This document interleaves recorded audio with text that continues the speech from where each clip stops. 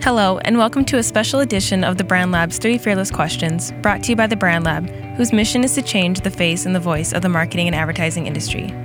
This episode consists of interviews with attendees from the Brand Lab's annual Fearless Conversation event. This year, the event was hosted at the Walker Arts Center, and the topic was, What is Brand America? During the event, Brand Lab students invited attendees to answer our 3 Fearless questions. So Fearless Question 1. When was the first time you became aware of your own race?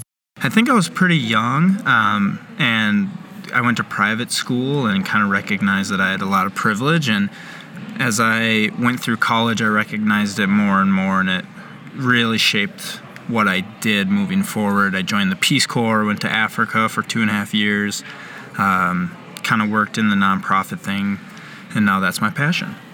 Unfortunately, growing up, my father was Mexican, and he explained to me that I should pronounce my last name as Herta and not Huerta, because if people knew I was Mexican, they would not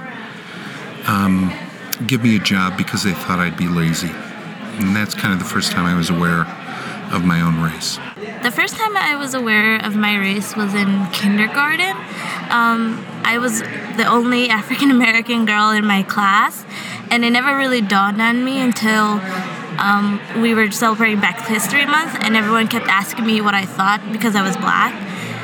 And I never really thought about it that much. It had a really big impact on me because it wasn't a negative experience.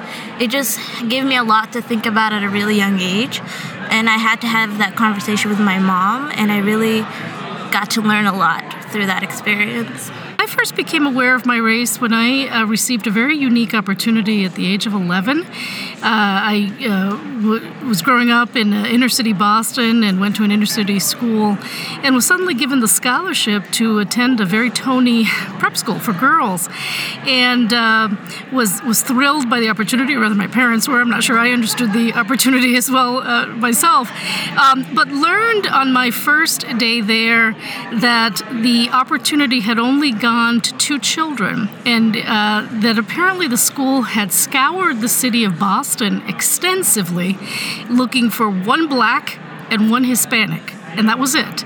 And their commitment was to educate these two young people for the next 8 years. That was a sudden realization that my race had some unique value that I was somehow leveraging, but that also I had been singled out, and I had been singled out on the basis of something I had not thought much about. Quite a realization at a young age. It was when I had moved out to New York City to study at NYU after high school, and even while there being an incredible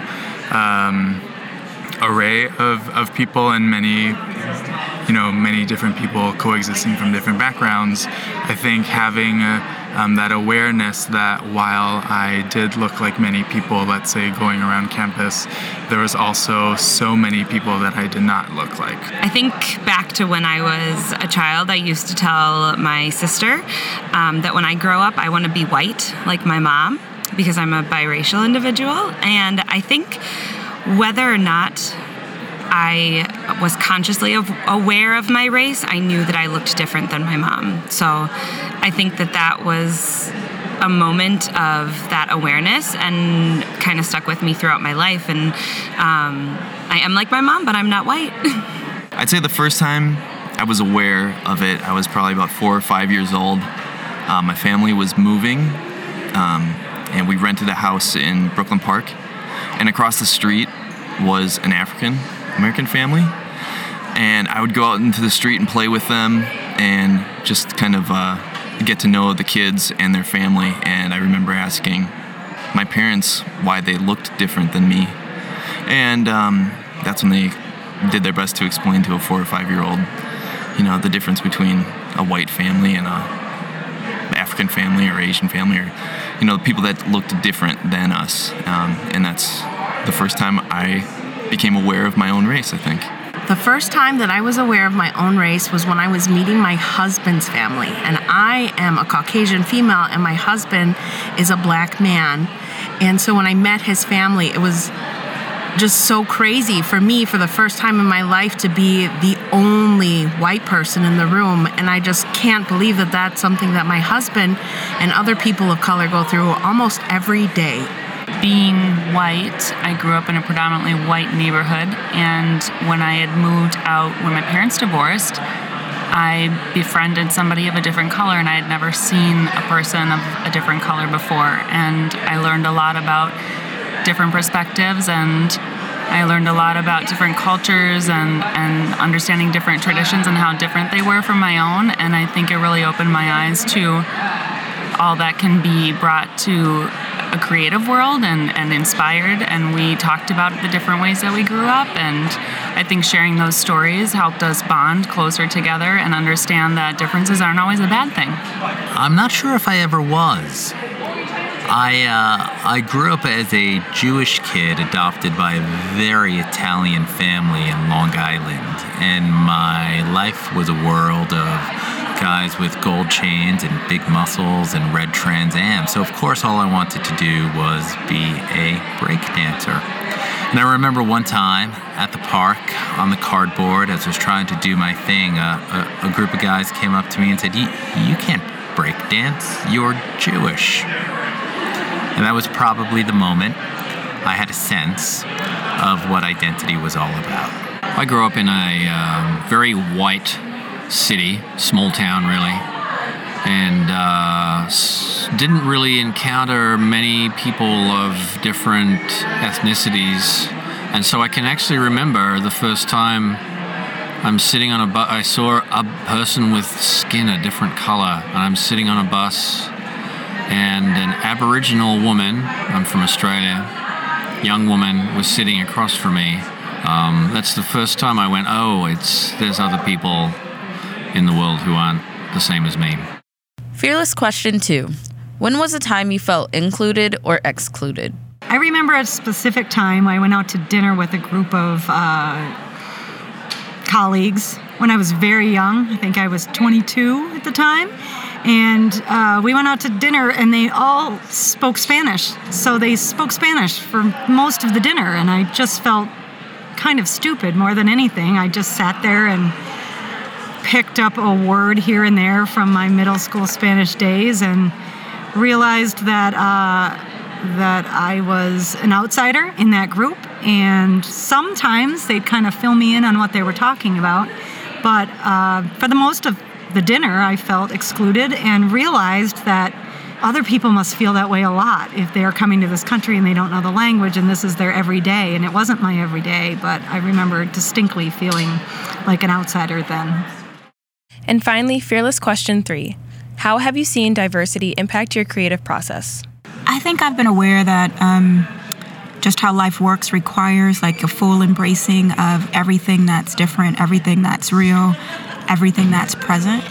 There's really not a way to escape the fact that I'm just one person of hundreds of millions that are in this world, and so bring a different point of view, a different perspective, not only because of my skin color, but because of my experiences, because of how I think and how I feel creates just ultimately who I am.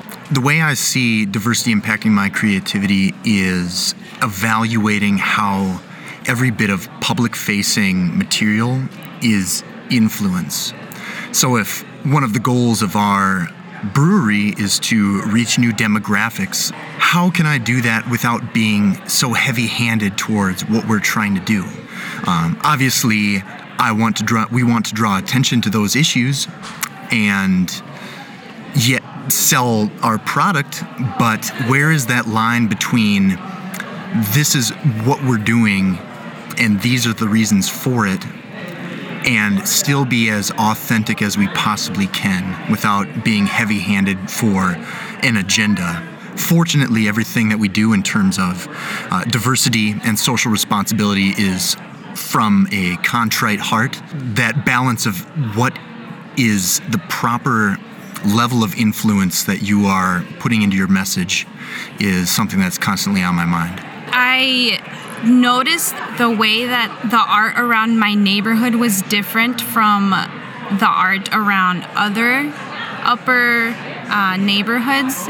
It kind of made me just see more colors It made me see people for who they really are. It made me think that everyone was different. Everyone had a different background, and the different cultures had different colors and different ways that they think, and it just makes me feel a lot more open to understanding people and where they come from. The whole point of being creative is to embrace diverse points of view and diverse perspectives.